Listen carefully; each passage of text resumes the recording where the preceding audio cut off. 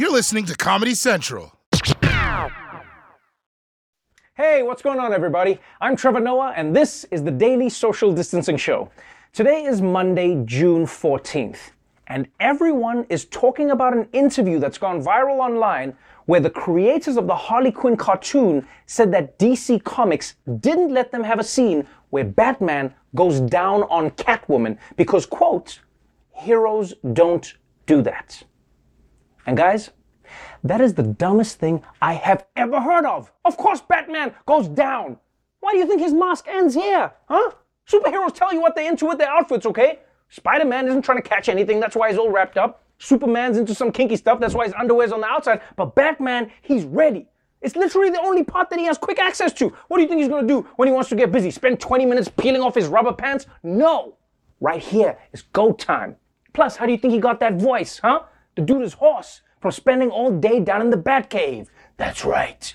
So, people are upset about this, but the good news is, for anyone who wishes that they could have seen Batman going down on Catwoman, allow me to introduce you to something called the internet.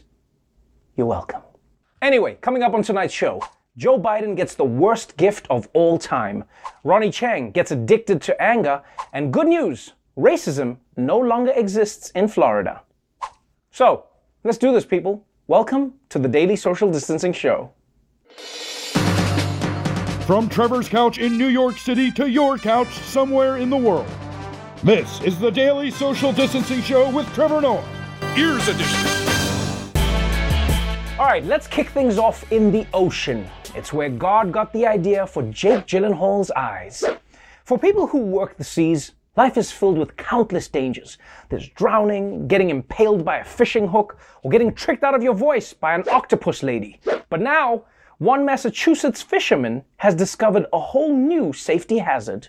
This morning, a Cape Cod lobster man is telling the ultimate whale tale. A man says he was nearly eaten by a whale, but then he lives to tell the story, and here's how it goes. This is lobster diver Michael Packard. He says he was briefly swallowed by a humpback whale near Cape Cod. Packard estimates he was inside the whale's mouth for about 30 seconds before it spit him out. I was thrown from his mouth. He was shaking his head, trying to eject me out of his mouth. Some are dismissing the story as a fishtale, but experts are explaining how it's very much possible. Oh, boring. A whale swallowed you and spit you out, big deal. If you want to impress me, you come out the other end. And you know, I'm sure this guy is glad that he's alive, but on some level, he's got to feel bad, you know? I mean, because whales eat anything, and it still spit you out? That's got to bruise your ego a little bit, you know, to know that you're the human equivalent of black licorice. Blah. And a lot of people are questioning whether this story actually happened. People are saying it couldn't have happened. People are saying his injuries are fake. People, look, no one really knows. You know, maybe whales swish humans around and spit them out like people do at a wine tasting. I'm getting hints of Boston. But if you ask me, there's a decent chance that this dude is just trying to cover up the fact that he was having an affair with a whale. Yeah, you know, he came home smelling like whale one night and shit went down. No, honey, it's not what you think. A whale tried to eat me. Oh, really? Then what about this voicemail on your phone? The best night of her life? Explain that, Jerry! Let's move on now to the coronavirus pandemic. It's that guest at a house party who just won't leave. We're now entering month 18 of the pandemic, and once again, there is good news and badder news. This morning, a new vaccine is showing promising results.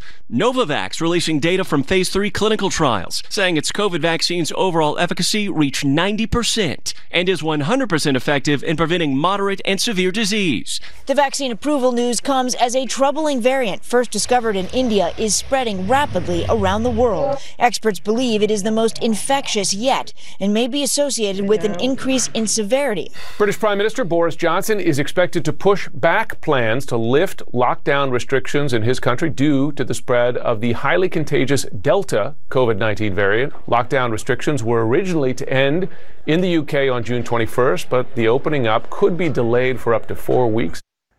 Oh, God damn it, coronavirus, just stay down. Why would you just stay down? This virus has had more reboots than Godzilla. And this variant sounds like it might be the worst of them all. Which is why I'm surprised that they named it Delta and not Spirit. Seriously though, people, they really need to work on the names of these new COVID strains. Because the Delta variant doesn't sound serious. It sounds like a straight-to-DVD action film starring Steven Seagal. It's what Netflix suggests you watch because they don't have any of the Jason Bourne movies. On the plus side though, and this was the good news I was telling you about, we might be getting a brand new effective vaccine soon. And this new vaccine is different because it doesn't use the new mRNA technology that some people don't trust, which is great.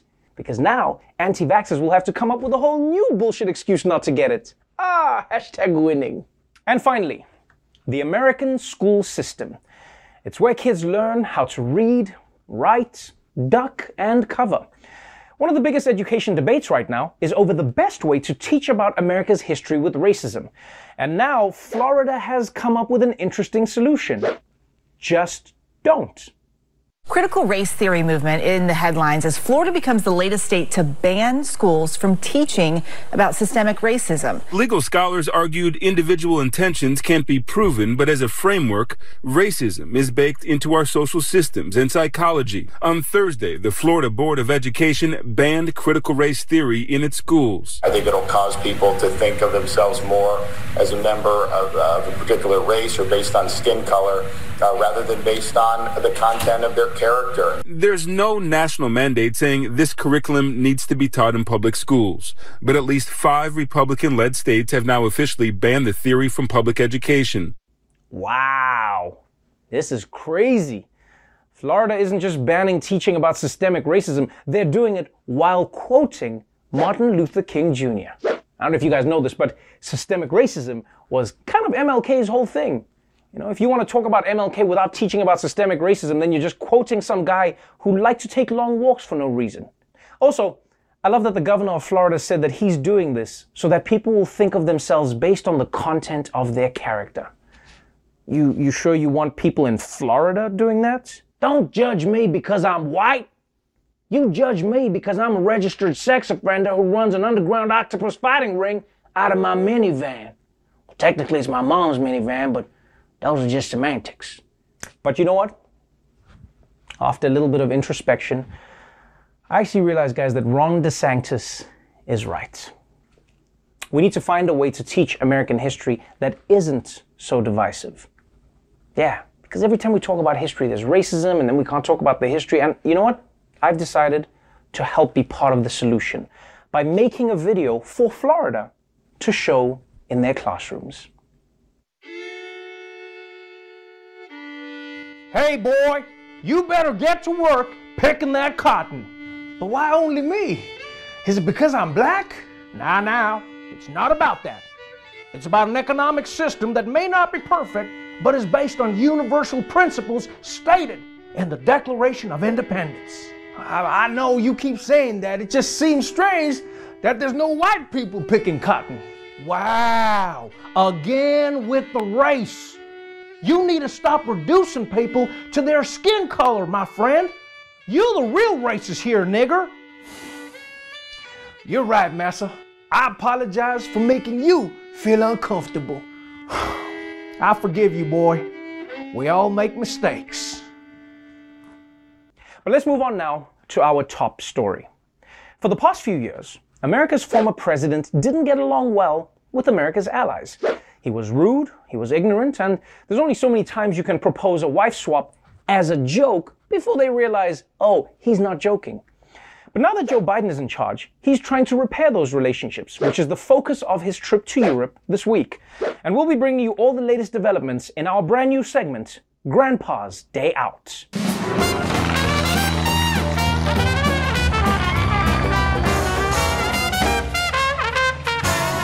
So, President Biden kicked off his trip to Europe with a visit to America's oldest and palest ally, Great Britain. And it's a tradition for heads of state to exchange gifts when they see each other. But when Biden and Boris Johnson swapped presents, it seemed like one side may have put just a little more thought into theirs. President Biden took a piece of Philadelphia with him on the trip to the United Kingdom. He gave this bike to British Prime Minister Boris Johnson. The bike is custom made by Balinky Cycle Works in Olney. It features both the British and American flags, and as you can see, there's also a matching helmet. President Biden gave Prime Minister Johnson a $6,000 bicycle, and as a way of saying thanks for coming, Johnson gifted Biden a framed photo of Frederick Douglass that the Times of London reports Johnson's staffers printed out after first finding it on Wikipedia. Okay, that is a huge disparity in gift giving. I mean, Biden comes in with a $6,000 personalized bike, and Boris shows up with a photo of a guy Biden went to high school with? And look, I know people are giving Boris a hard time for his shitty gift, but if you ask me, he has the right idea here. You know, America and Britain have been friends for 200 years. You don't need to worry about impressing each other anymore. Neither of them should be putting any thought into their gifts. The next time they meet, Biden should just bring Johnson a book from the airport bookstore, and Johnson should bring a Toblerone from the minibar and call it a day. And look, Joe Biden can't and shouldn't take this personally. I mean, Boris Johnson is a guy who rolls out of bed 20 seconds before every public appearance. You can't expect him to spend a lot of time planning the perfect gift.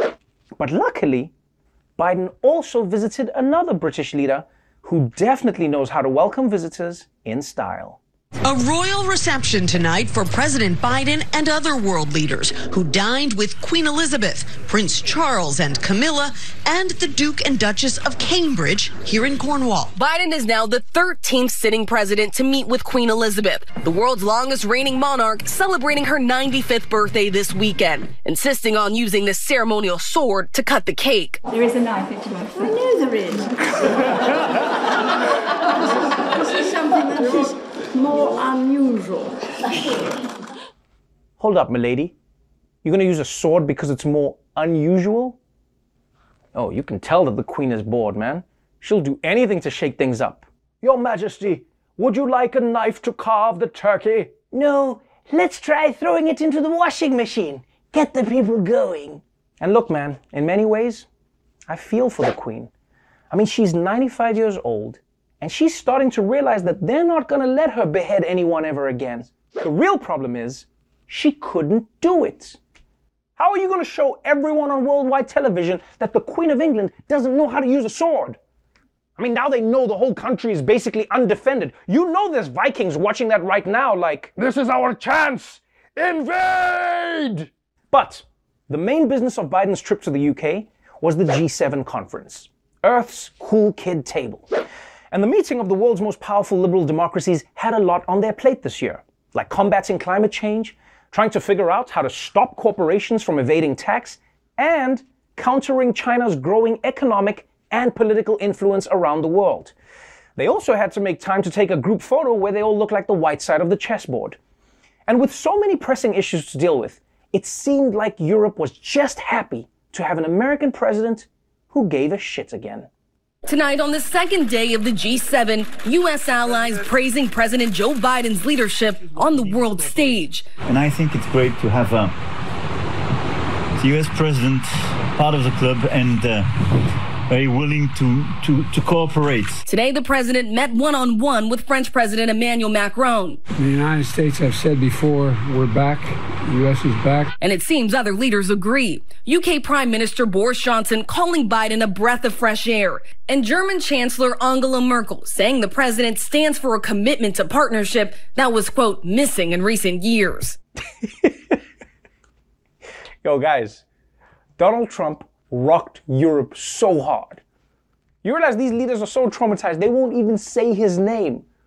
Like they're worried they'll summon him or something. It's so nice to not deal with President Trump. I didn't mean to say it, Scheiße. I didn't mean to say it. He's behind me, isn't he? He's behind me right now. Oh. But let's be honest though, like the bar is incredibly low. You know, people are like, Biden is so much better, but I mean, anyone is so much better. America could have sent over a dog in glasses and Macron would have been like, you know, the glasses, they make me think he's willing to learn, which is, let's say, different than before. And yes, the dog did make a poo-poo on the floor, but that is not much of a change. So, comme ci, comme ça, huh? Now, today, Biden had some more good times meeting with NATO. But palling around with your European allies is just the easy part of the trip. The real challenge for Biden will be on Wednesday, when the president meets one-on-one with Vladimir Putin, president of Russia and world's most dangerous Keebler elf.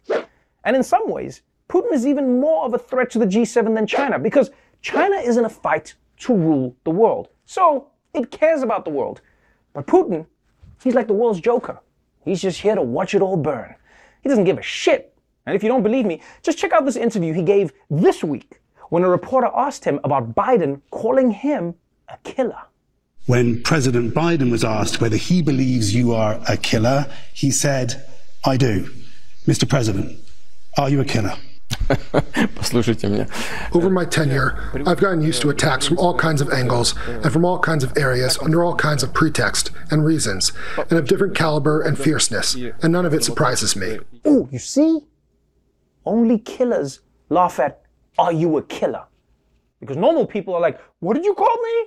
But Putin is like, I get called this all the time, no surprise. Why isn't it a surprise? I mean, it would surprise me because I'm not a killer. And look, maybe Putin was trying to psych out Biden with that reaction, but what he didn't realize is that Biden is too weird to psych out. In a weekend interview, Vladimir Putin laughed at the suggestion that you had called him a killer. Is that still your belief, sir, that he is a killer? I'm laughing too. Ah. Well played, Joe Biden. See, as the old proverb says, in order to defeat a laugher, one must become the laugher. You know, honestly, after seeing this, I'm a little less worried about this meeting. Because I thought it was going to be tense. America versus Russia, Biden versus Putin. But now, it seems like it's just going to be the two of them laughing together.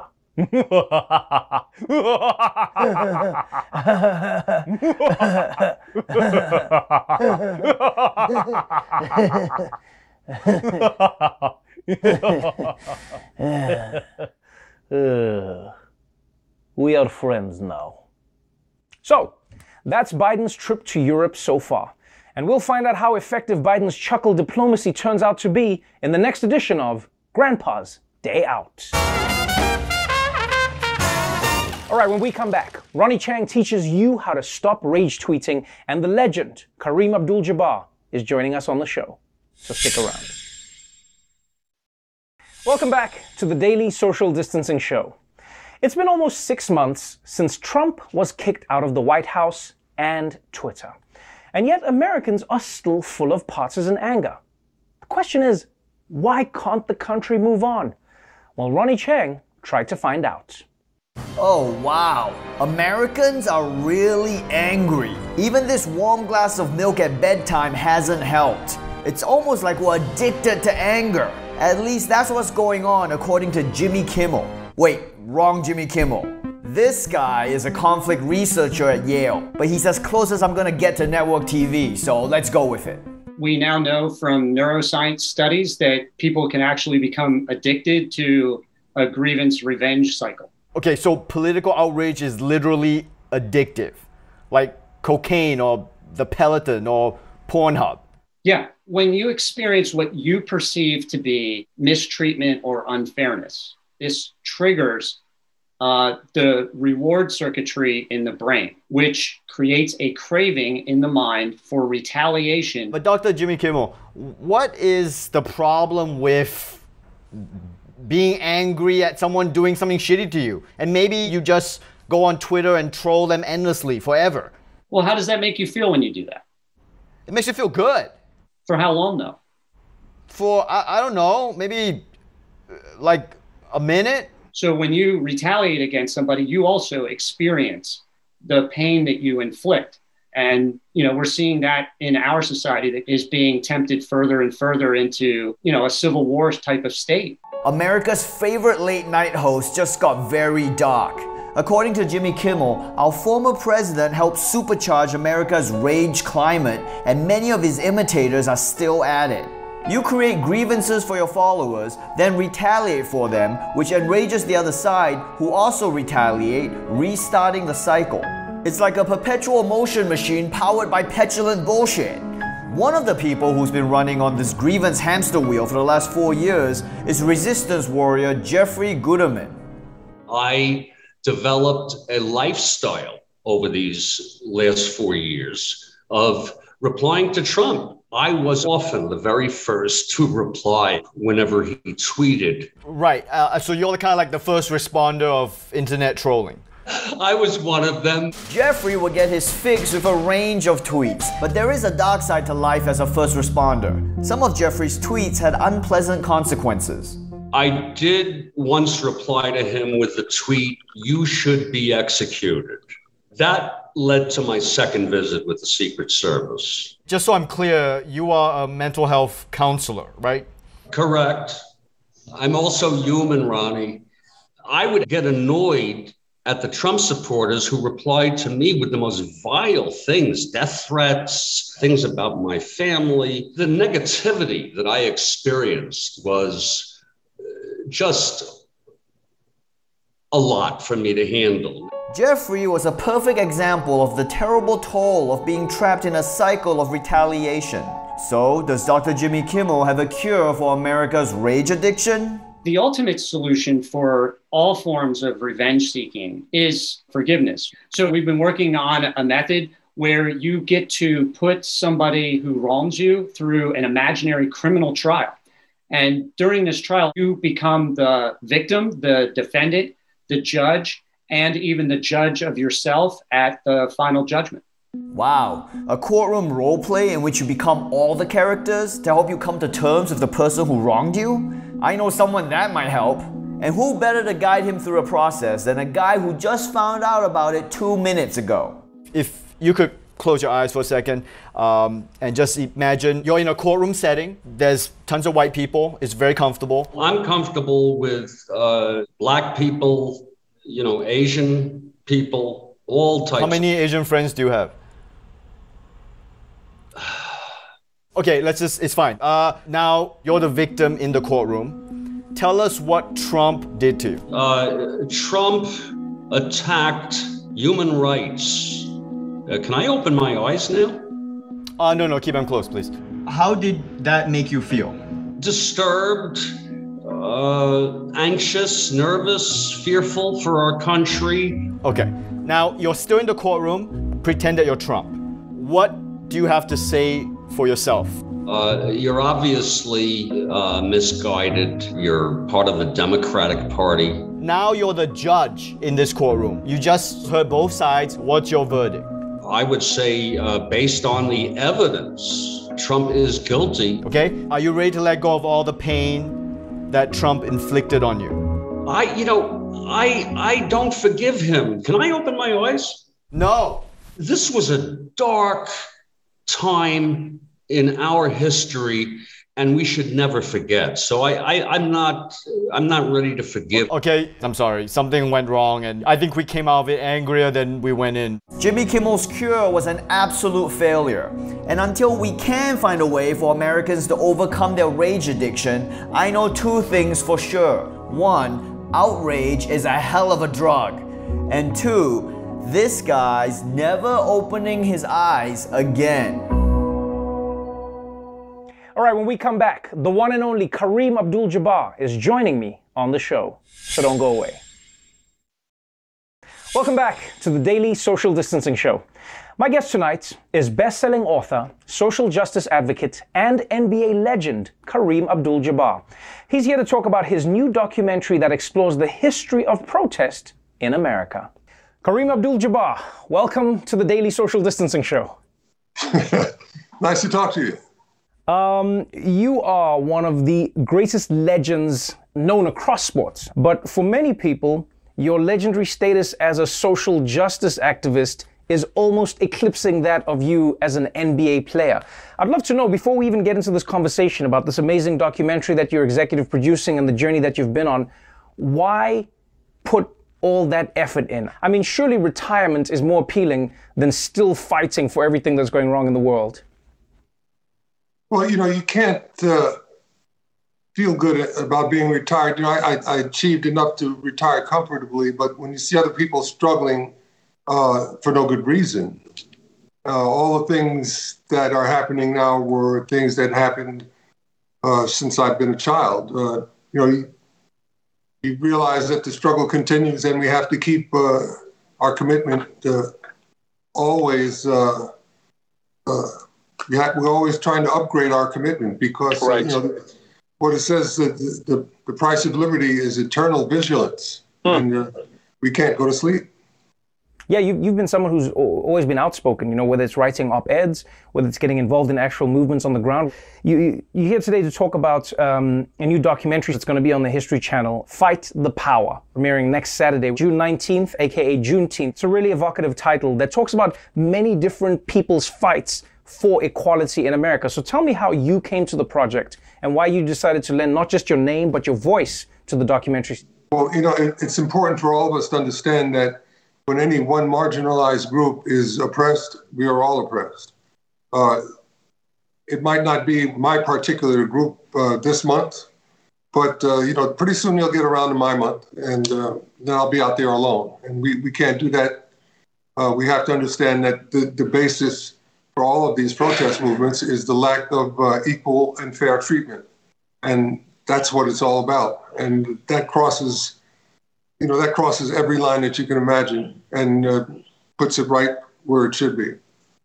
One of the parts of the stories that makes it really interesting is that you not only narrate, but you share your personal experiences. For instance, with Martin Luther King Jr. and how you were opposed to the nonviolent movement and he changed your perspective. Your interactions with him shaped how you then saw the world. Tell me about that experience and maybe why it's been so important to acknowledge the people who have shaped how you've seen the world and how we've all seen the world. Well, seeing your own people brutalized and denied justice, it makes you angry and you want to retaliate. And I felt that very strongly. I was a teenager, but I realized, after comparing what Malcolm X had to say, and he dealt with it very intelligently and succinctly, and what Martin Luther King had to say, they basically were coming from the same viewpoint, just a little bit more militantly stated by Malcolm X. Mm-hmm. But we can't go out in the streets and violently take what we want. That would never ever succeed. So he understood what Mr. Gandhi understood, that when you expose the bully and show him to be a blowhard and a coward, it denies him any legitimacy. And that's what worked for India. So Dr. King saw that it could work for Black Americans. It wasn't easy, though. I mean, it wasn't easy for yourself personally. You boycotted the Olympic Games with the national team because you felt you couldn't represent a country that wouldn't represent you. You were in a position where you were criticized by the press, by many people who love the sport. Well, Trevor, for me, it was an easy choice when it was time for me to go to the Olympics. At that time, the chairman of the American Olympic Committee was a person who, during the 1936 Olympics, told the Jewish athletes on the American Olympic team that they couldn't compete because it was going to anger Mr. Hitler. His name was Avery Brundage. And he was still the chairman of the Olympic Committee, 1968. And there was no way that I was going to be doing anything with Mr. Brundage, except paying him a wide berth and staying away from the Olympics. Because, people like that can't have your own best interests at heart. What makes sports interesting is there are people who love you who may not agree with your points of view, but because of sport, you might be able to connect with them in a way that nobody else could from a differing point of view. So how have you found the ability and the moments to connect with people and to try maybe see each other's points of view a little bit better because of sports? Sports really, when you understand through the great equalizer, sports makes us all humble human beings. When the people that we might not feel that good about can beat us in the 200 meters, well, all of a sudden it kind of affects your ideas about equality and all those things. But these are good things. And at these moments, bridges can be built. So that's the whole idea. Have the ability to communicate instead of making it be about anger. That's what I learned from the people that inspired me. Jackie Robinson, Bill Russell, Muhammad Ali. You can't go out here and change people's minds because you're angry, and your anger might be justified. But you have to take the time and respect the people whose minds you want to change. It takes patience and it takes determination, and that's what we have to have. There's this constant argument in society where people say America is the way it always was, and there are others who say, no, it's much better and those days are over. So as Kareem Abdul-Jabbar, how do you see this life that you've lived in this country? Well, we can't eliminate the presence of setbacks and backsliding. That's part of the journey. So, we have made progress, but we still have a long way to go. And I'm hopeful. Last summer, after Mr. Floyd was murdered, a whole lot of Americans all of a sudden understood what Black Americans had been talking about for a long time. I think it was a moment where bridges were built and understanding was reached. And hopefully, we can have the political follow-through to make a difference. So, we have to fight for these moments and take advantage of them when we can. And we don't always get there, but we have to fight the fight. You got to fight the power. And there are many American heroes who've done just that, you being one of them. So thank you so much for taking the time to join us on the show. Congratulations on yet another success. And I hope as many people watch it as possible. Oh, thank you so much, Trevor. All the best to you. Fight the Power, the movements that changed America, will air June 19th on the History Channel. All right, we're going to take a quick break, but we'll be right back after this. Well, that's our show for tonight. But before we go, June is Pride Month. So please consider supporting an organization called the Trevor Project. It's the world's largest suicide prevention and crisis intervention organization for LGBTQ+ young people. And your support would help them offer LGBTQ+ youth free, confidential, and 24/7 lifeline chat and text crisis services. So if you're able to help in any way, then please go to the link below. Until tomorrow, stay safe out there, get your vaccine, and remember, when you're cutting a cake, the person with the sword gets the first piece. Otherwise, you'll be the second piece. Watch The Daily Show weeknights at 11, 10 Central on Comedy Central, and stream full episodes anytime on Paramount+. This has been a Comedy Central podcast.